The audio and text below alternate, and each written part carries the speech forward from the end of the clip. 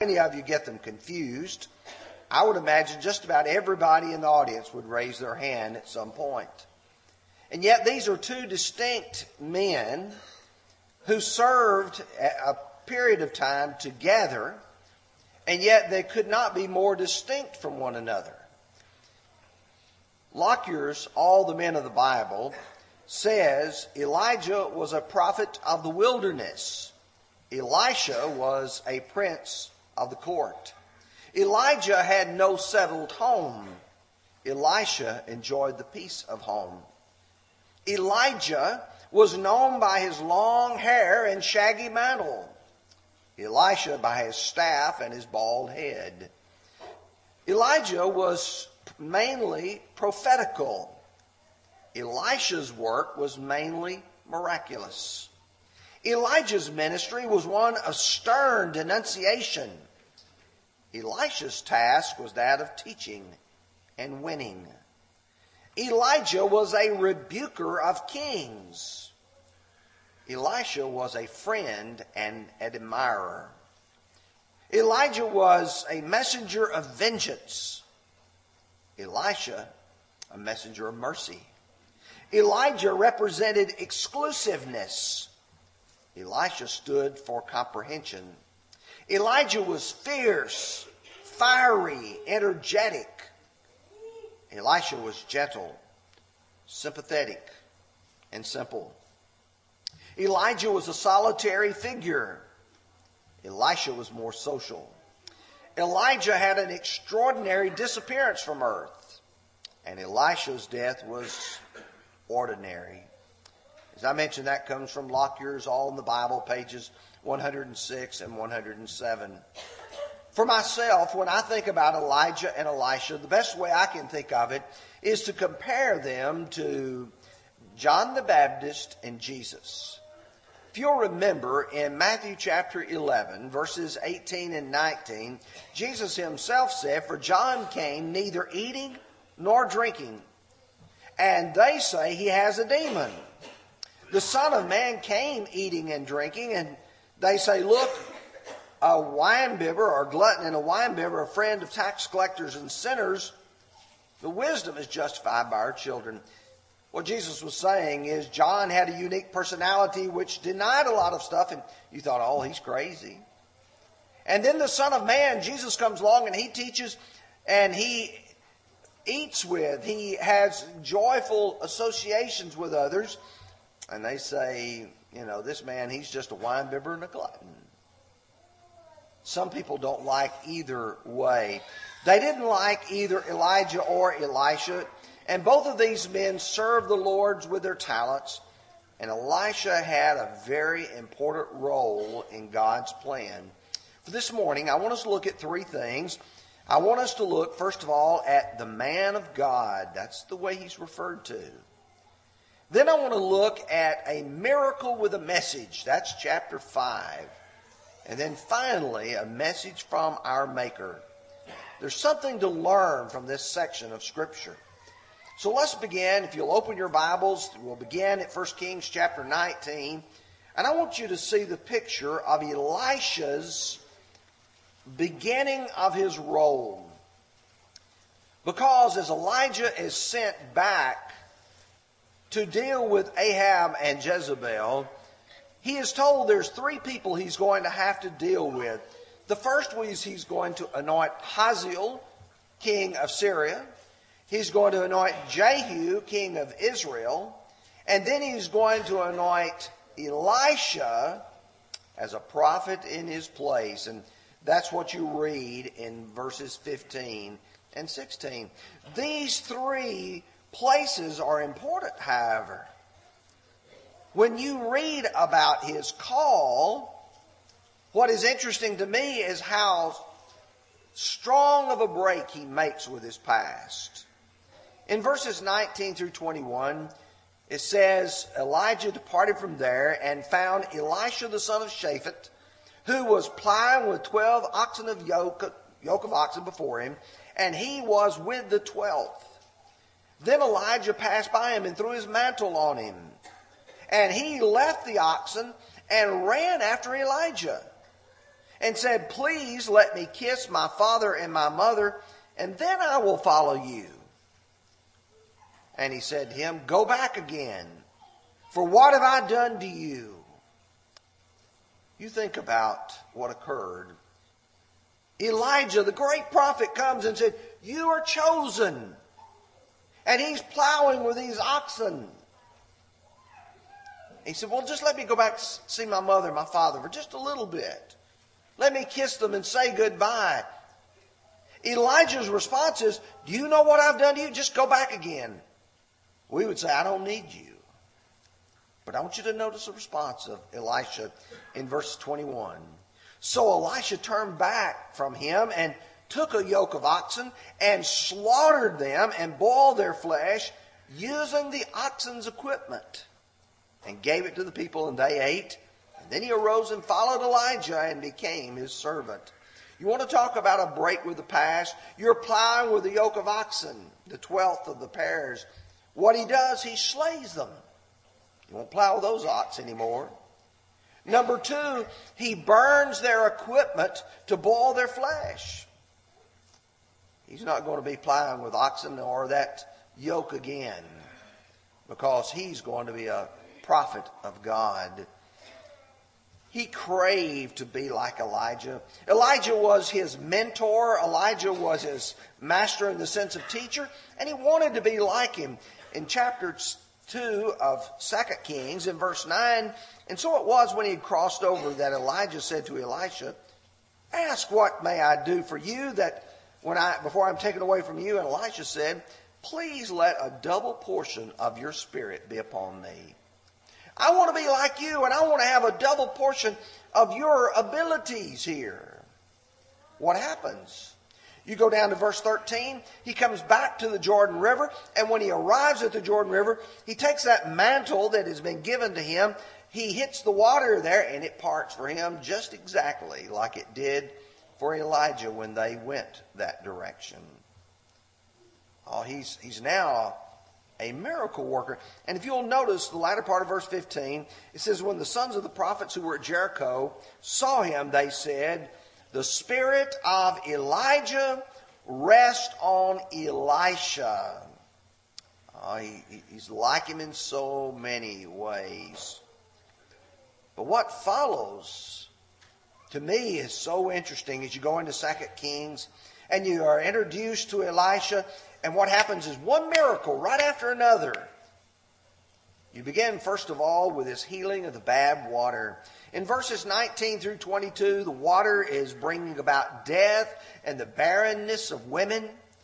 And they tell Elisha, and he takes and pours salt into the source of the water. It is healed, and there's no more death. There's no more barrenness from it. Or as you continue on in chapter 4, there's a widow who is so poor that she and her sons are about to be sold into slavery. And she comes and pleads with the prophet. What he tells her to do is to go and get vessels from her neighbors and her friends, and she does so. And then she is to pour the oil from her vessel into those, and she pours and she pours and she fills every vessel that's been brought. And when the last vessel is filled, that's when it stops multiplying. Elisha tells her to take that, sell it, provide for her and her son's needs. Come to chapter 4, verses 8 through 37. It's a real interesting section. What makes it so interesting, there's a Shunammite woman, and Elisha passes by that way, and they say, "You know what? He comes by here a lot. We'll just make a room for him." And they made a room on the roof of their house, and every time Elisha came that way, and he asked his servant, which is Gehazi, by the way, and what can we do for her? Well, she has no son.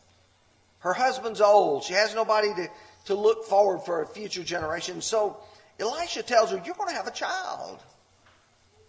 She's so excited. She has that little boy. That little boy grows up and goes out to work one day with the father. And as he's going out, he says, "Oh, my head, my head." And he carries him back to the mother, and the little boy dies in her arms. And now she's stricken with sadness as much as she had enthusiasm for the having of that little boy. And she comes to Elisha, and Elisha raises her son. Then you get to chapter 4, verses 38 through 44. Probably one of my favorite sections of the book of 2 Kings.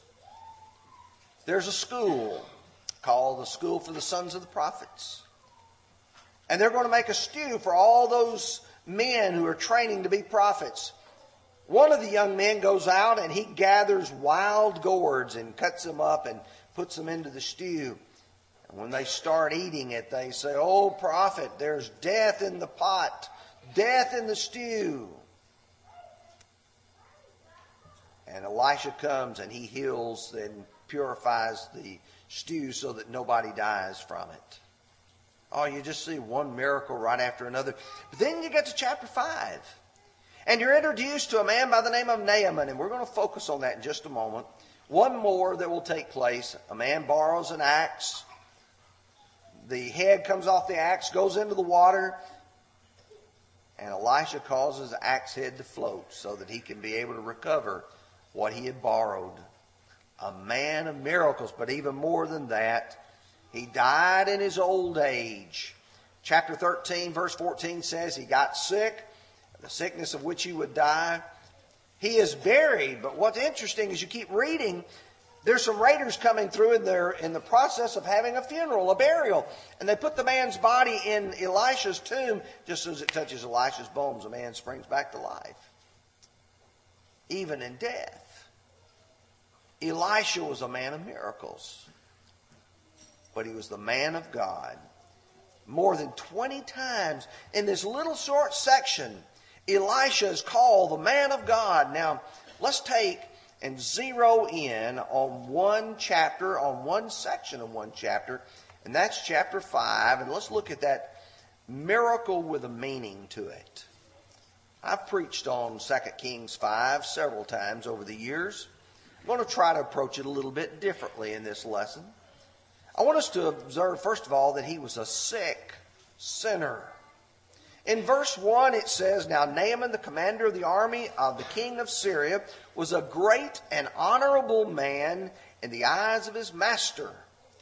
Because by him the Lord had given victory to Syria, he also was a mighty man of valor, but a leper." Now what we learn, he was valorous, a man of courage. As it come time to go into the battle, he didn't have any problem getting out in front and leading. He also was valuable and victorious. He was worth a lot to his master. If you're the king, you want a commander of your army who can lead and can win battles. But he was a victim of leprosy. Now, leprosy defines all kinds of skin diseases in the Old Testament. But among the worst are those where your skin begins to literally rot off your bones. It's a disease of great pain that a person might have to go through. But there was more than just the physical pain. There was the mental pain. Because anyone who had leprosy, when someone was coming toward them, they would have to cry out, "Unclean, unclean. You can't get near me." To tell you how bad it is, you go to 2 Chronicles chapter 26 and verse 21, and we read King Uzziah was a leper until the day of his death. He dwelt in an isolated house because he was a leper, for he was cut off from the house of the Lord. You imagine not ever having anybody hug you, not have any of your family kiss you, not having any physical contact with anyone, but having to stay by yourself all the time. The mental anguish of that. Well, here is Naaman. He is a leper. But there is an opportunity for him to be healed. Because this young woman who had come from Israel and was now serving in the king's house, he wants to be able to provide, but there's a number of mistakes that's going to take place. The king of Syria and his commander Naaman are going to make some very bold mistakes. The first one we'll observe is found in verse 5, and that is he thought he could buy healing. Listen, the king of Syria said, "Go now, and I will send a letter to the king of Israel." So he departed and took with him 10 talents of silver, 6,000 shekels of gold, and 10 changes of clothing. Folks, that's a lot of money. He thought that he could send enough money down there and that Naaman would be healed. You know something that's a reality of this life? You can be incredibly wealthy and you cannot stop your own death. Many of you know I enjoy using Apple products. The man that started Apple Computers was a man by the name of Steve Jobs. He died a few years ago. It was very sad to see the last few months of Steve Jobs' life. One of the last pictures of him standing frail, almost looked like a skeleton, wearing a robe. And yet this man's a billionaire. He could have paid for any amount of medical treatment he so desired, but he couldn't stop death. Couldn't stop the illness. You and I have to realize that the king of Syria thinks he can send enough money, he can buy it. But the second thing is the king of Israel, he thought the king of Israel might be able to do something. Look at verses 6 and 7. Then he brought a letter to the king of Israel that said, "Now be advised when this letter comes to you that I've sent Naaman my servant that you may heal him of his leprosy." That you may heal him of his leprosy. You know how the king of Israel responded? Just like Tony would. What does he expect me to do? Am I God or in the place of God? That's what he said in verse 7. Evidently what he's wanting to do is a quarrel with me. He thought, Naaman did, that he knew a better way. In verses 9 through 13, Naaman arrives at Elisha's door. And Elisha sends his servant out and tells him to go and wash 7 times in the Jordan and be clean. Verse 11, but Naaman became furious and went away and said, "Indeed, I said to myself, he will surely come out to me and stand and call on the name of his Lord his God and wave his hand over the place and heal the leprosy." You see, he was looking for Benny Hinn, looking for Ernest Angley, all these fake healers who come and wave their hands and scream and cry and holler. No, that's not the way it happens. He thinks there's got to be a better way. In fact, he goes on to say, "Are not Abana and Pharpar, the rivers of Damascus, better than all the waters of Israel?" I would presume that's so as far as the quality. Having been to the Jordan River several times, I can tell you it's a dirty, nasty river. Not a place most people want to get into. You go wash 7 times in the Jordan, you'll be clean. He went away in a rage, verse 12. And then his servant came to remind him, you could have done more if he had asked you. Why not just listen? Why not do what the prophet has told you? And then in verse 14, when he complied, when he did what the prophet told him, it said, so he went down and dipped 7 times in the Jordan, according to the saying of the man of God, and his flesh was restored like the flesh of a little child, and he was clean. You see, mistakes were made, but at least he ultimately did what he was supposed to do. But now that's not the end of the story. Because the servant of Elisha, Gehazi, himself made some mistakes. We often stop there and say, there's the lesson. No, there's more to it than that. He thought that the healings could be sold. When you get to verse 20, Gehazi, the servant of Elisha, the man of God, said, look, my master has spared Naaman the Syrian while not receiving from his hands what he brought. But as the Lord lives, I'll run after him and take something from him. Oh, if you're going to get the blessing of being healed, you ought to at least pay for it. And in his idea, I'm the one that ought to get it. But he thought that he could be deceitful as well. deceitful both to Naaman and to Elisha. Because when you go to verse 22, and he arrives where Naaman's at, and he asks for the stuff, he said, my master has sent me, saying. He didn't do any such thing. Elisha never sent Gehazi. In fact, Elisha refused it because he knew that was not in God's will. But when he returns in verses 24 and 25, when he came to the citadel, he took them from their hand, stored them away in the house, and then he let the men go, and they departed. Now he went in and stood before his master, and Elisha said to him, where did you go, Gehazi? He said, your servant did not go anywhere. That's his second lie. I can tell you one thing, Gehazi is not going to be the same nature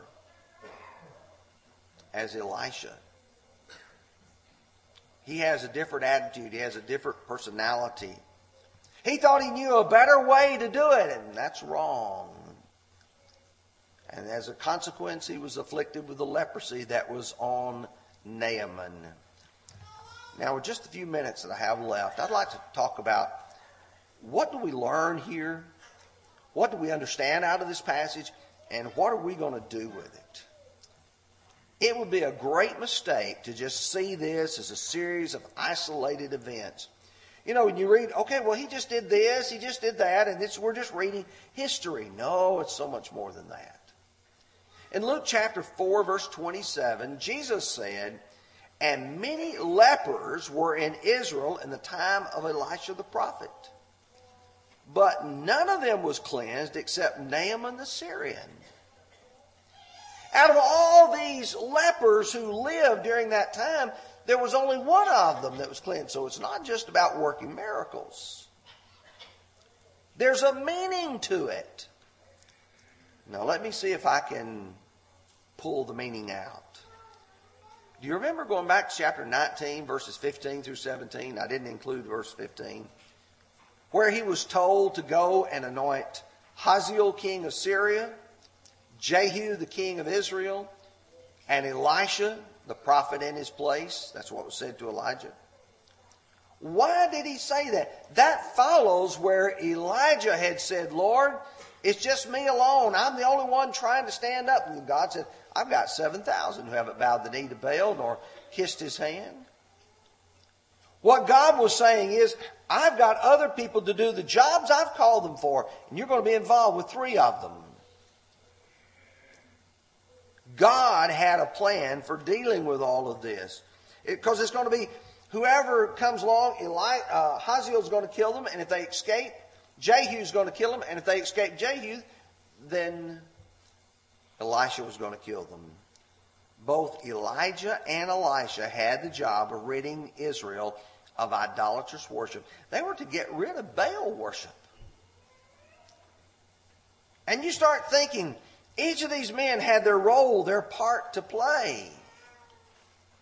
Do you realize sometimes there may be someone else who's doing something over here and someone else doing something over here, but we're all trying to contribute for the same purpose? Let me give you an illustration. Paul said, I planted, Apollos watered, but God gave the increase. Sometimes it's a team effort to convert someone. Sometimes it's a team effort to try to bring somebody back who's been lost. Sometimes it's a team effort to face down evil in our community. 1 Kings 19, verse 39. When you have the contest on Mount Carmel, and you have the response of the people. They said, the Lord, He is God. The Lord, He is God. That's with the work of Elijah. 2 Kings 5:15 says, and he, that is Naaman, returned to the man of God, and he and all his aides. And he came and stood before him. He said, indeed, now I know there is no God in all the earth except in Israel.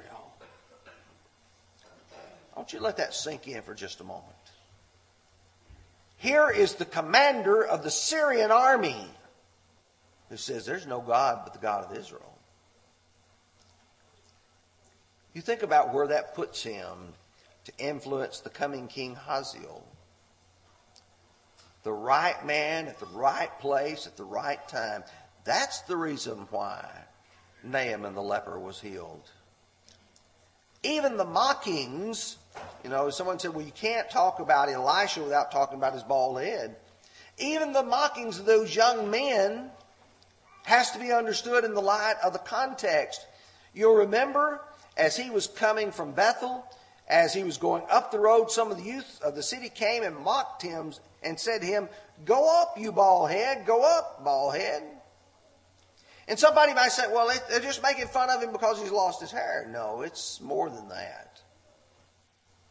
You go to 2 Chronicles 36:16, but they mocked the messengers of God, despised his words, scoffed at his prophets, until the wrath of the Lord rose against the people, till there was no remedy. What do I see? I'm seeing these young men and their lack of respect, not just for the prophet Elisha, but for the words of the Lord and the man who was delivering them. The seed of truth had been planted in the heart of an influential man in Syria. Chapter 5, verses 15 through 19 explains how dedicated he was. When Elisha would not take all of the stuff that he brought, he said, "Can I ask for something?" And what he said is, "I want to take something back with me." Let's pick up with verse 17. "Then if not, please let your servant be given 2 mule loads of earth. For your servant will no longer offer either burnt offering or sacrifice to other gods, but to the Lord." He's wanting to build an altar. He's wanting to build an altar with dirt that came from the Holy Land, if you will. He says, I don't want to bow down to anybody else but God. There is some roles that I'll have to play as a part of my role as a servant to the king. But he says, my heart is with the Lord. First lesson, see all this working together. Second lesson, mistakes are often made in religion. Where do all these denominations come from? Where do you get people who want to do this way and that way? Where do we get all this performance worship and entertainment and things like that? It's from people who want to do it their way. We tend to think that money can buy anything. Money cannot buy your salvation. In 1 Peter chapter 1, 18 and 19, knowing that you were not redeemed with corruptible things like silver and gold. That's not what paid for your salvation. Nor is the work that the Lord does up for sale. Simon the sorcerer was told in Acts 8, verses 18 through 20, when he offered money for the ability to lay hands on folks, Peter said, your money perished with you because you thought the gift of God could be purchased with money. It's not up for sale. We're told in 1 Timothy chapter 6 and verse 5, those who suppose that godliness is a means of gain, we ought to withdraw ourselves from them. Not be like Balaam, who loved the wages of unrighteousness. A second mistake they will often make in religion is we're often going to the wrong person for help.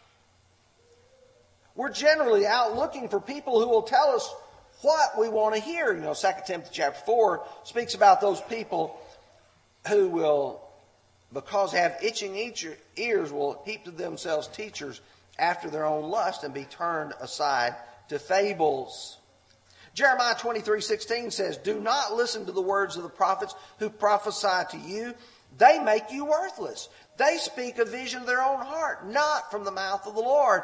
We don't need to be going and listening to people who do not cite book, chapter, and verse and say, this is where in the Bible God teaches this. We're told in Hosea 5:13, when Ephraim saw his sickness and Judah saw his wound, then Ephraim went to Assyria and sent to King Jeroboam. Yet he cannot cure you, nor can he heal you of your wound. Who are you going to? For the answers of life. To the law and to the testimony, is what Isaiah chapter 8 would say. Another mistake we make is we often reject the commandments of God because we think we know better. I've heard people say to me many times, you're studying with them, you get to the topic of baptism. Well, I just don't think the Lord will require me to be baptized. I just don't think I have to do that. Luke 7 and verse 30 says, but the Pharisees and the lawyers rejected the will of God for themselves, not having been baptized by him. Let me ask you a question. Do you think you can reject God and not do what he tells you to do and still go to heaven? In just a minute or two, when we sing the invitation song, if you've not been baptized for the remission of your sins, here's what you need to do. You need to walk out that aisle. You need to come sit on the front seat. I'm ready to become a Christian. I know I need to be baptized. I want to be baptized. In Romans 10, 1 through 3, Paul talks about those people of Israel who had a desire. Paul says they have a zeal for God, but not according to knowledge. For they, being ignorant of God's righteousness and seeking to establish their own righteousness, have not submitted themselves to the righteousness of God. Elijah and Elisha, two powerful preachers of God's message, different as daylight and dark, yet both of them of great ability and the right place at the right time. Both of them had one message. There is one God. Exodus chapter 23 through 5 says, you'll have no other gods before me. God's it. There's no other one. We learn from Matthew 4:10 when Jesus confronted the devil. He said, you shall worship the Lord your God, and him only shall you serve. That's what Elijah said. That's what Elisha says. That's what any faithful proclaimer of God's word will say. There was a plan of salvation for Naaman. That plan was, go dip yourselves 7 times in the Jordan River and you'll be clean. God has a plan for you too. Be immersed in water for the remission of sins. Acts chapter 2, verse 38. You need to do that? You need to be restored? Well, if you are ready right now, why not come as together we stand and sing?